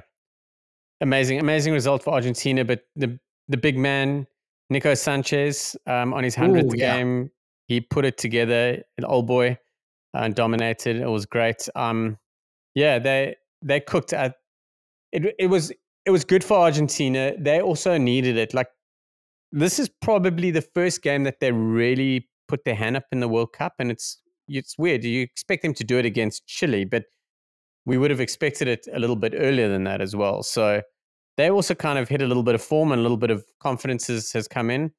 But the one thing about Chile, I know they're done, but the player for me, there were two of them, the Lucy, and I can't remember his name, but he's one. But the stand-up player for me, who I personally believe can probably move up a level, go and play maybe in the top 14, the Premiership or the URC, is Inaki Ayaza, the fullback.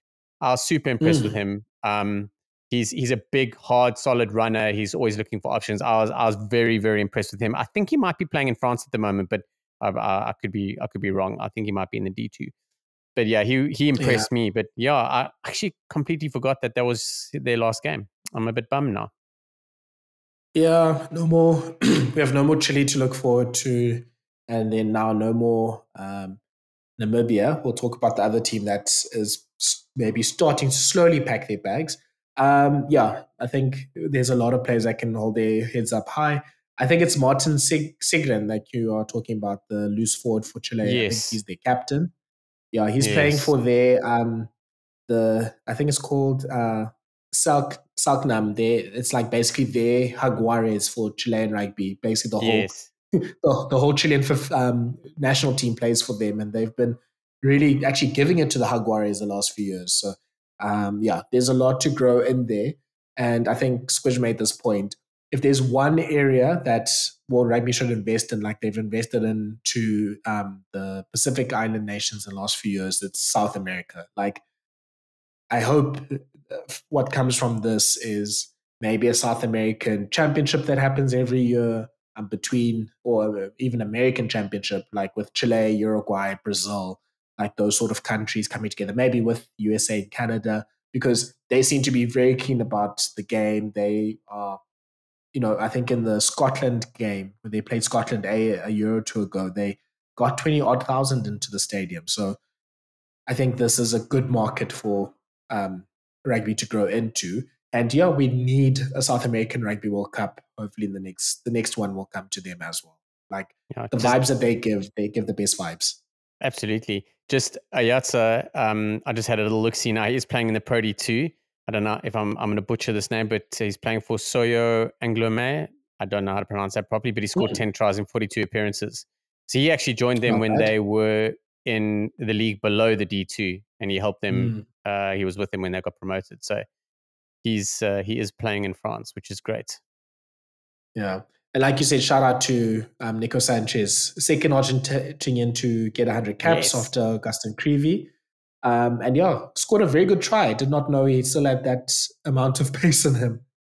the old boy.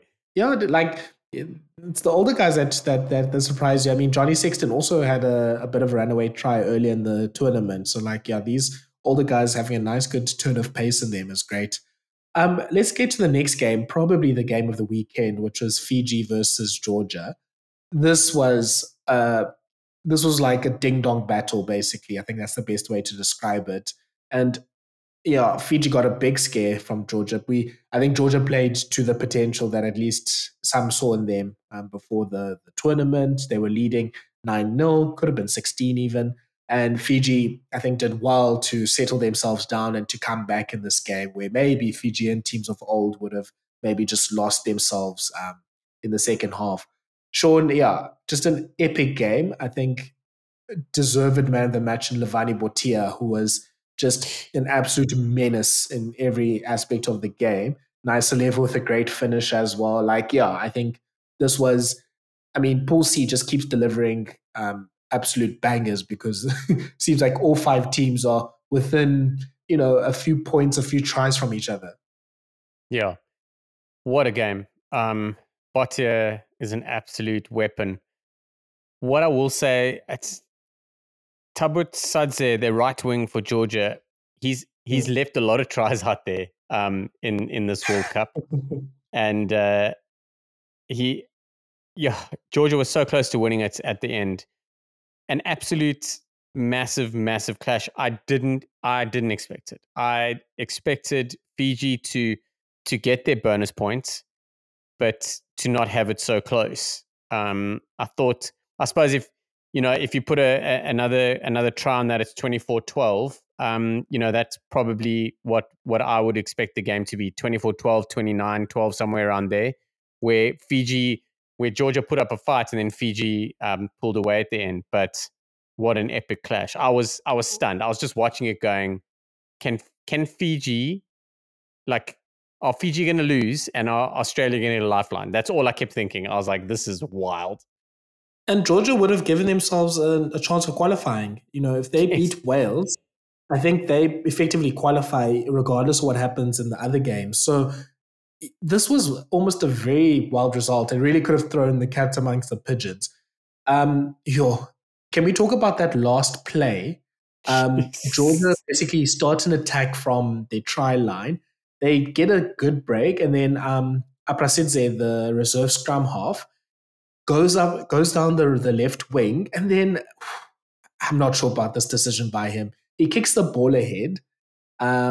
It is cleaned up though by the Drosese, the Fijian fullback. Sure, I don't know, Shaun. I think he could have actually still recycled the ball. He was going out. 100%. I think he should have passed it. He should have passed inside maybe a few seconds before and just continued the play. He had two options on his inside, but I can't remember who it was. One of the Fijian defenders got in that passing lane. Brilliant work that stopped the pass, because if that pass got off, it would have been try time. The kick was, you wouldn't really put anyone tops in a foot race with any of the Fijian back three. So fair. Like it was close, but I didn't think the kick was the right option. If he was going to kick, because I watched it again, I was like, if he was going to kick, it would have maybe just a little 45-degree grubber might have been the option, and then you've kind of got to gamble on collecting it or Fiji not getting it and kicking it out. But yeah, perhaps slowing down a touch and then restarting just to keep the ball alive. I mean, that was a 30-40 meter line break. He had support there, so they would have secured the ball. Then they just needed to trust the process. Yeah, I feel like they a bit of composure actually just to recycle the ball would have actually given them a chance.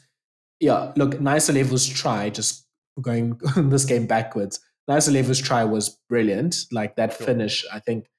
And also it came at a great time when it didn't look like Fiji was getting through the Georgian defense. Like they got maybe a little bit of a break and made some meters. And then the next phase, the Georgian defense would just shut them down again. Like that came more or less out of nowhere and then opened up the game. Botia's creating the try for Vinay Abosi coming off his shoulder. Botia drawing the whole population of Georgia onto him. Goodness. Levani Botia, I mean, obviously we know. I think what makes him even just more of a world-class player is that every time Carl Dixon penalized him for in the ruck, he looked at him like, do you know who I am? Like, this is my ball. I was just like, yeah. That reminded me of like Prime McCall, Pocock, just knowing basically that anytime they get into a ruck, they're coming out of the ball, basically. Like, you can just see how good he is. And I mean, he has maybe the stealing ability of those two, plus, he's basically an international level midfielder. It's a ridiculous skill set to have. Yeah. He's a brilliant player, and La Rochelle need to hold on to him with all their hands if they can keep him. Yeah. I think the worry for Fiji, though, is obviously they lineup just fell apart.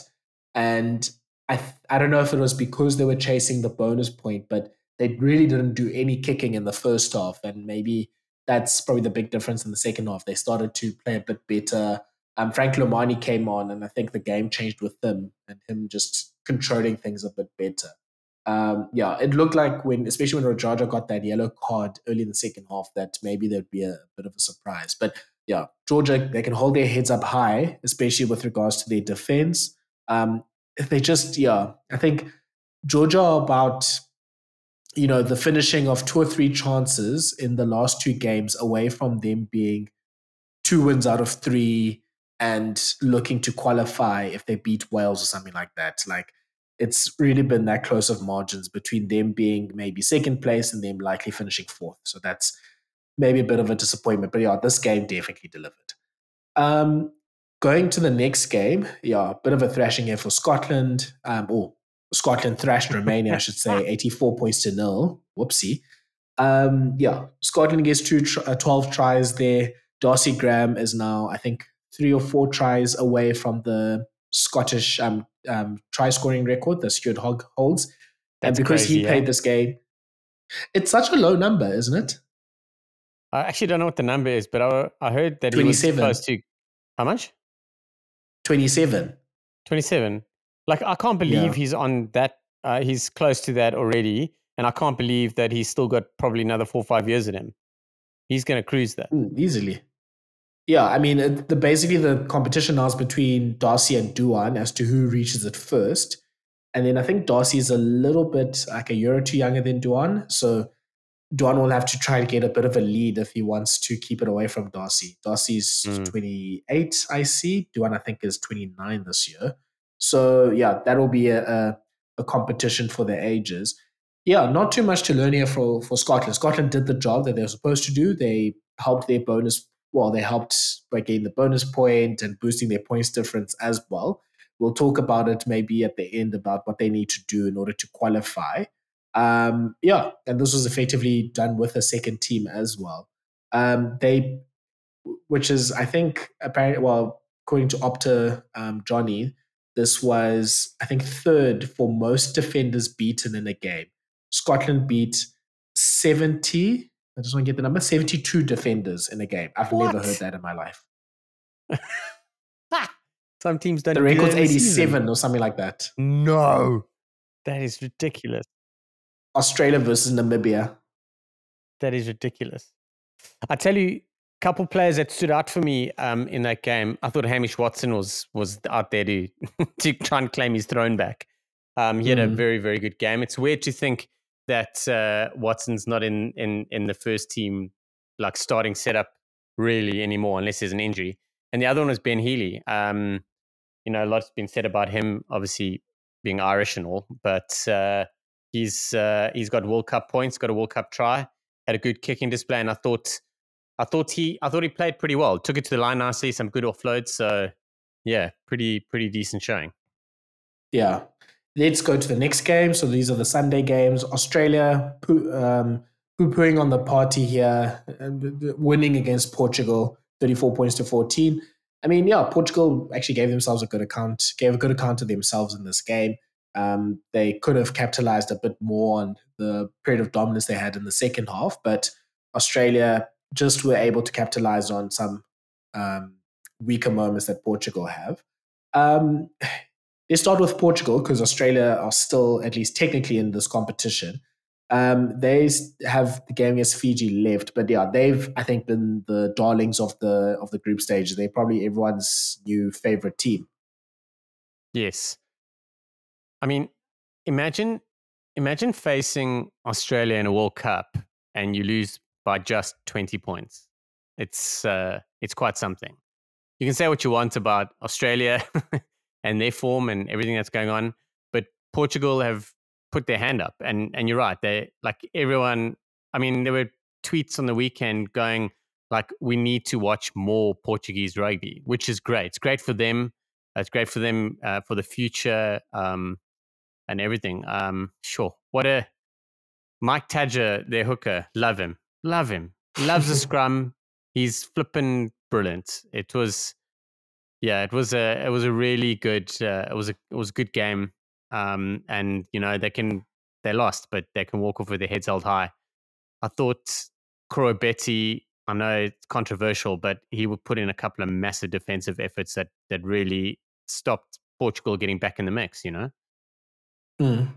Yeah, I think Australia's key players, I think, stood up here. Angus Bell, he's just continued to carry and to basically be the anchor of the scrum, regardless of what happens. Rob Valentini was man of the match, and yeah, he just had an all-court performance. I think kind of faded away a little bit in the last few weeks, but yeah, he was back to his best here. I think this is the best Rory Arnold game that we've gotten for the Wallabies. Yeah, there's something there for the Wallabies, but yeah, like there's still so long to go for them. We'll talk about it in a little bit, but yeah, they're still in with a chance at the World Cup. They are in that awkward position of they don't have a game this weekend. They effectively just going to chill in France. At least they weren't kicked out of their hotel. That is true. So because they're technically not out of the competition, they didn't have to check out at 10. So yeah, we'll see if the Australians Fiji have to get one log point. So if they score 4 tries and lose the game, they still go through. So Australia must be sightseeing the hell out of this week. That's all I'm saying. Look, if Australia somehow wins this Rugby World Cup and there's a documentary made, there'll definitely be a column of players that were packing up this week and players that still believed, still had their clothes out, were booking tickets to the quarterfinals and all that sort of stuff. So we'll see how that works out. But yeah, like Shaun, like what you said, I think there's Saint Etienne, which is not too far from Paris. I'd take the week off. I'd enjoy things. I'd go around and see the lovely sights there. And then finally, I mean, we talked about this game, which is South Africa Tonga and South Africa's victory. So now let's go through pool by pool. The games kind of divvy up in that way as well, and as to what needs to happen. So for Pool A, World Rugby, I don't know if you saw the tweet, Shaun, where World Rugby stuffed it up and they said that if there's a tie between second and third, it's done on points difference, but it's actually done on head to head. So just for clarity's sake, if there's like a multi-team tie, sorry, go on, Shaun. So yeah, I was going to explain what you're going to explain. So you go ahead. Sure. Okay. If there's a tie between two teams, then we first start on head to head. So who won their game between the two teams? Then we go on points difference. Then it's try difference. And then there's other categories that we hopefully don't need to know. If it's a three-way tie, we start with the team with the biggest points difference. Then whichever two teams are left after that, they'll be divided up in terms of head to head, which is important for South Africa's permutations. Now, in the New Zealand, France, Italy, and Uruguay group, they all four of those teams are playing this weekend, and all four have at least a bit of a chance to make it. Uruguay's permutations are basically that they need to win against New Zealand so that they would get the head-to-head, and then they need to win. They need to make sure that, or they need to basically pray that Italy gets no bonus points and that they lose by a bit of a margin to help the points difference. But funny enough, their points difference against Italy's is quite small, so they don't need to do too much for that. But yeah, so Uruguay need to win with a bonus point and hope New Zealand don't get any points. Yeah, but they also need to win by a lot because they need to make sure their points difference. Well, thanks to Italy just surrendering as New Zealand, Uruguay has 159 points to make up on New Zealand. Crazy. Give or take. So yeah, 80-0 for Uruguay. They're back in business. New Zealand just need a point and they're through. I think they effectively, if they get a point, then whatever happens in the France-Italy game would be academic. And then Italy versus France is... New Zealand are on 10 points. So if they get a point, they only move to 11. But Italy are on 10 points and playing France. So Italy could win that game and then New Zealand still not make it. Of course. Okay. Shaun, maybe I should shut up. You should do this. No. But this is the most amazing. This is what we're all going to talk about the whole week. So we might as well just get it all out of the way now. Okay. Let me start that again. Uruguay, they need to win and win big against New Zealand. Hope New Zealand and Italy get 0 bonus points. And they have to basically win. If they win and New Zealand and Italy get no bonus points, it's on points difference first and hope that they win, with enough of a margin that they become the top in points difference. Okay. Next, Italy, they essentially just have to win against France. They win, they're in. So it's a very simple sum there. For New Zealand, like you said, they pretty much just have to win this game and they're through. If they can go through if they lose, but then it's dependent on it. Italy can't get more points than they do, effectively. So if New Zealand gets 1 bonus point, Italy must get 1 bonus point, and then they'll win on head-to-head. If New Zealand gets 2 bonus points, then Italy must get 2 bonus points, and then they win on head-to-head. And then France, they just have to win, basically. Because Italy is facing France, and Italy's only 3 points behind France, thanks to Uruguay and them taking off a bonus point from France, France have to win. France mustn't lose. If France doesn't lose, then they're through. So if even they get a draw, they'd be through to the quarterfinals. So New Zealand plays Uruguay on Thursday, and then France plays Italy on Friday. So, in all likelihood, New Zealand wins on Thursday. France versus Italy, Shaun, do you see a hope for Italy making it? No, not happening. Never. You were so quick. Listen, all I want to see is Alan at 10 and Garbisi at 12. That's all I want to see.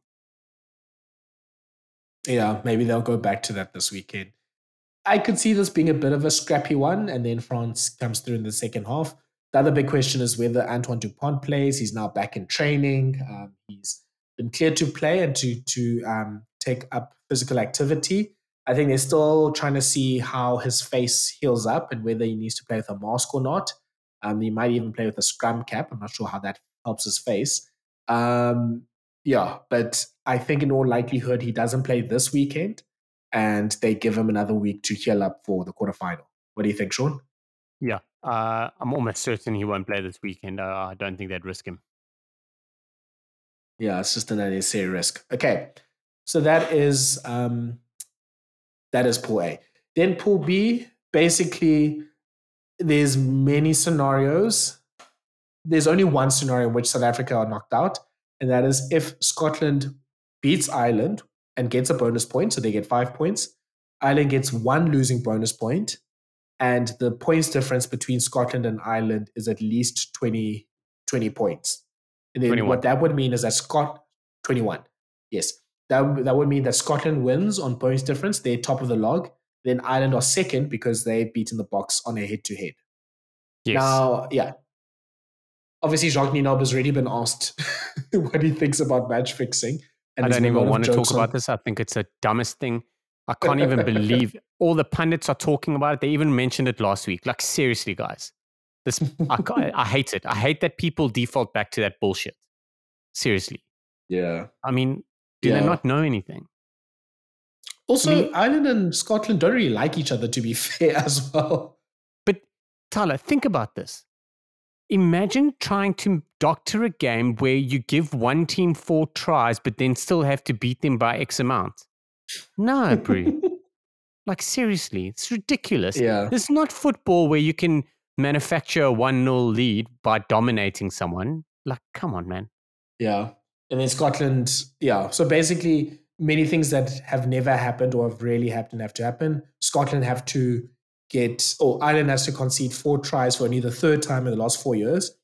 The 2 teams that have scored 4 tries against Ireland are New Zealand and Japan, funny enough. Wow. Scotland I has saw to... a tweet today, and I must apologize because I don't remember who it was from.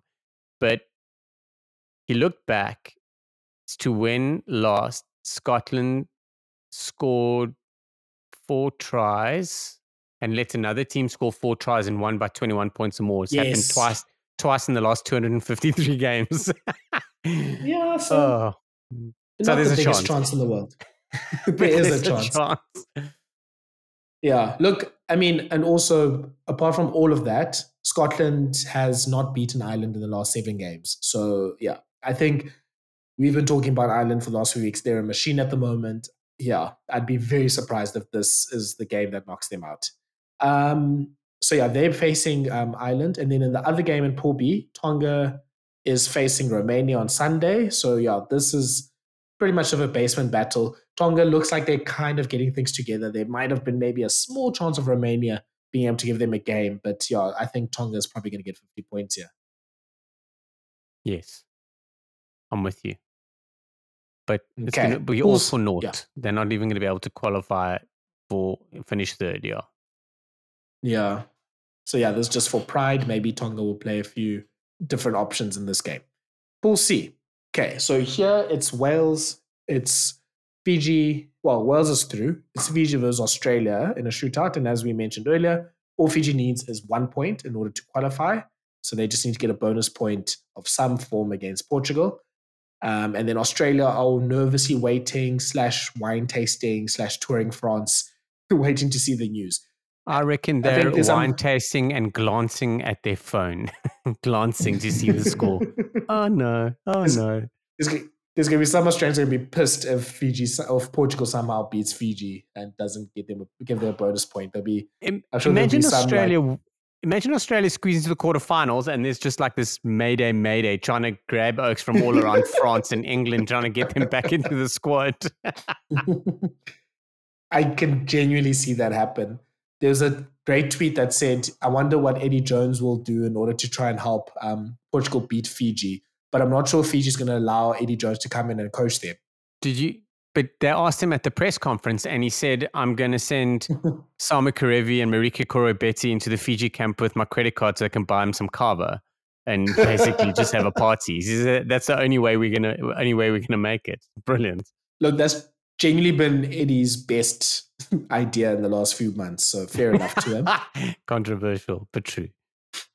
Okay, so Wales is playing Georgia as well. Wales already announced their team.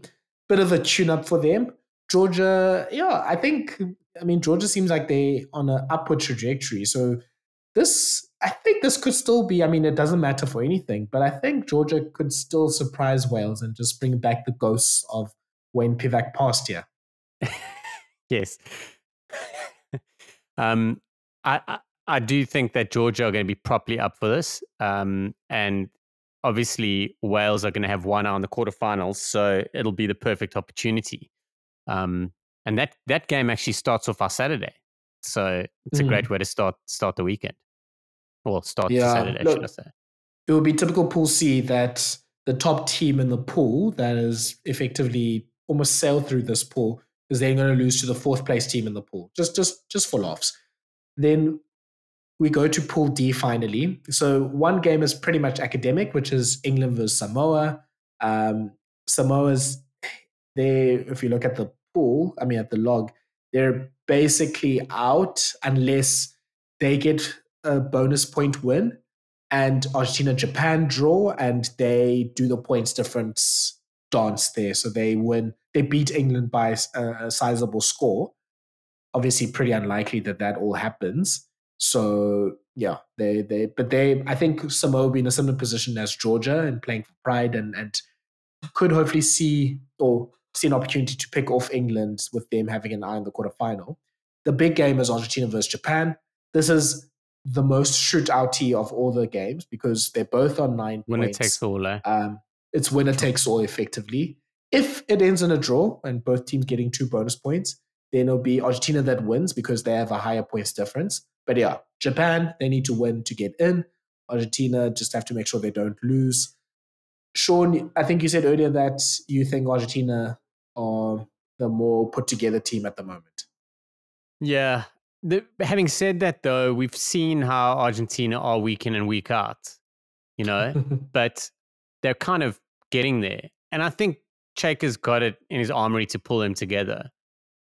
Where I struggle with is Japan they're not firing, and then they're not going to be firing unless they really pull it out. They're not the same team as they were in 2019. They've dropped off a little bit, unfortunately. But having said that, it's basically a final. It's winner takes all. That changes everything. And we've all seen Argentina when they start landing up in shit, how they react. And Japan are very disciplined, so it could be an interesting day. Okay, well, I think that is basically everything. Just quickly, just to do the order of the games. So Thursday night, we start with New Zealand facing Uruguay at 9 o'clock, at least South African time. Friday in the evening, it's France versus Italy for that effective knockout game. Saturday has 3 games. Wales versus Georgia in the afternoon. England versus Samoa in the early evening. The 2 qualified teams was the 2 teams that are effectively out. And then the big one, Ireland versus Scotland. And we'll see how Celtic relations are after that game. And then Sunday, I wish they did the games the other way around, but Sunday starts with Japan versus Argentina in the afternoon, then Tonga versus Romania in the early evening, and then the final game is Fiji versus Portugal. I think this is going to be a great weekend of rugby. Shaun, I'm sure we'll try to also do maybe a more in-depth preview podcast later this week when we see all the teams announced. Yeah, Shaun, I mean, good weekends. And now the calculators are coming out. So this is crazy. I love this part of the tournament. I love permutations. I love breaking my brain, just think of all the possibilities. So this is the nerds part of the tournament is right now, and I'm enjoying it. 100%. But if you think about it, France and New Zealand either one of those could not qualify. South Africa, Ireland, and Scotland could not qualify. I mean, it's wild. Australia could still qualify. This is definitely calculators. And the best part about it is all this stuff happens from, when is it? Thursday, yes. Friday, Saturday, Sunday. and then everyone's going to be talking about everything on Sunday. And then Monday, we bang into quarterfinal week. Some teams would have been kicked out of their hotel already. Some people won't. Oh man, I love it. There is a very small, to emphasize, but a very small chance that all 4 rugby championship teams are out of the World Cup by Sunday. Wow. Yeah, it would have to, a lot of very improbable things would have to happen. But yeah, there is the smallest chance that it's New Zealand, South Africa, Australia, and Argentina on the flight home, which, I think that would be an absolute shock. But I think it shows just how great this tournament has been, that all 4 obviously have lost already in the World Cup. And I think it just shows that it's definitely not just a 2-horse race or 3-horse race at the top of world rugby anymore. No. As we expected, one of the best World Cups ever. Yeah. And all 4 could still make the quarterfinal and still make a semi-final, so who knows? But Shaun, I think very quickly, last thing. Do you see what happened to the Rand Furry Shield? Oh, bro, I am gutted. I'm gutted. And that shit's gaining momentum, man. There's 2 people, they didn't say players, 2 people were taken to police, a connection with a drunk driving issue into a fence. And the shield has been destroyed. NZRU have stepped in to get the shield, and think it's wild. Oh man, I'm heart sore. That is one of the things that I'll follow so much of, just for the Rand Furley Shield, the NPC. And my word, that is absolutely ridiculous. They better fix that shit fast. That's one way of writing your name down in history, with the shield. But very quickly, but we had a situation where our Res won the Corsace League in Stellenbosch University one year. It's our first win in a few years. And that night the Corsace Shield also got broken. So I'm well aware these things can happen. Did it fall on the kitchen floor too? I'm not going to say what happened to the shield. I don't think I don't think the statute of limitations has expired yet on that. Okay. Fair enough. Shaun, let's wrap it up here. Thank you so much for everyone for listening to Rugby Bits. Please follow us on our social media channels to see what's going on there. And we are posting a lot of Rugby World Cup content during the course of the week. So please just follow us there. A reminder of our promotion that we're running with Classic Shirt South Africa. You can get 10% off if you use the RugbyBits 10 promotion code to get your hands on some nice merchandise, especially those South African rugby supporter replica shirts that you can get there. So good old-fashioned jerseys. I've got mine. It's nice and comfy. Shaun, I need to make a trip to your part of the world to give you yours. Or maybe when you come to Cape Town, I can meet you up there. And then, I think that is basically everything for this week. A big weekend for calculator people and for some rugby as well. We will see you hopefully later this week, and then we'll definitely review week 5 of the Rugby World Cup soon. Cheers. Bye.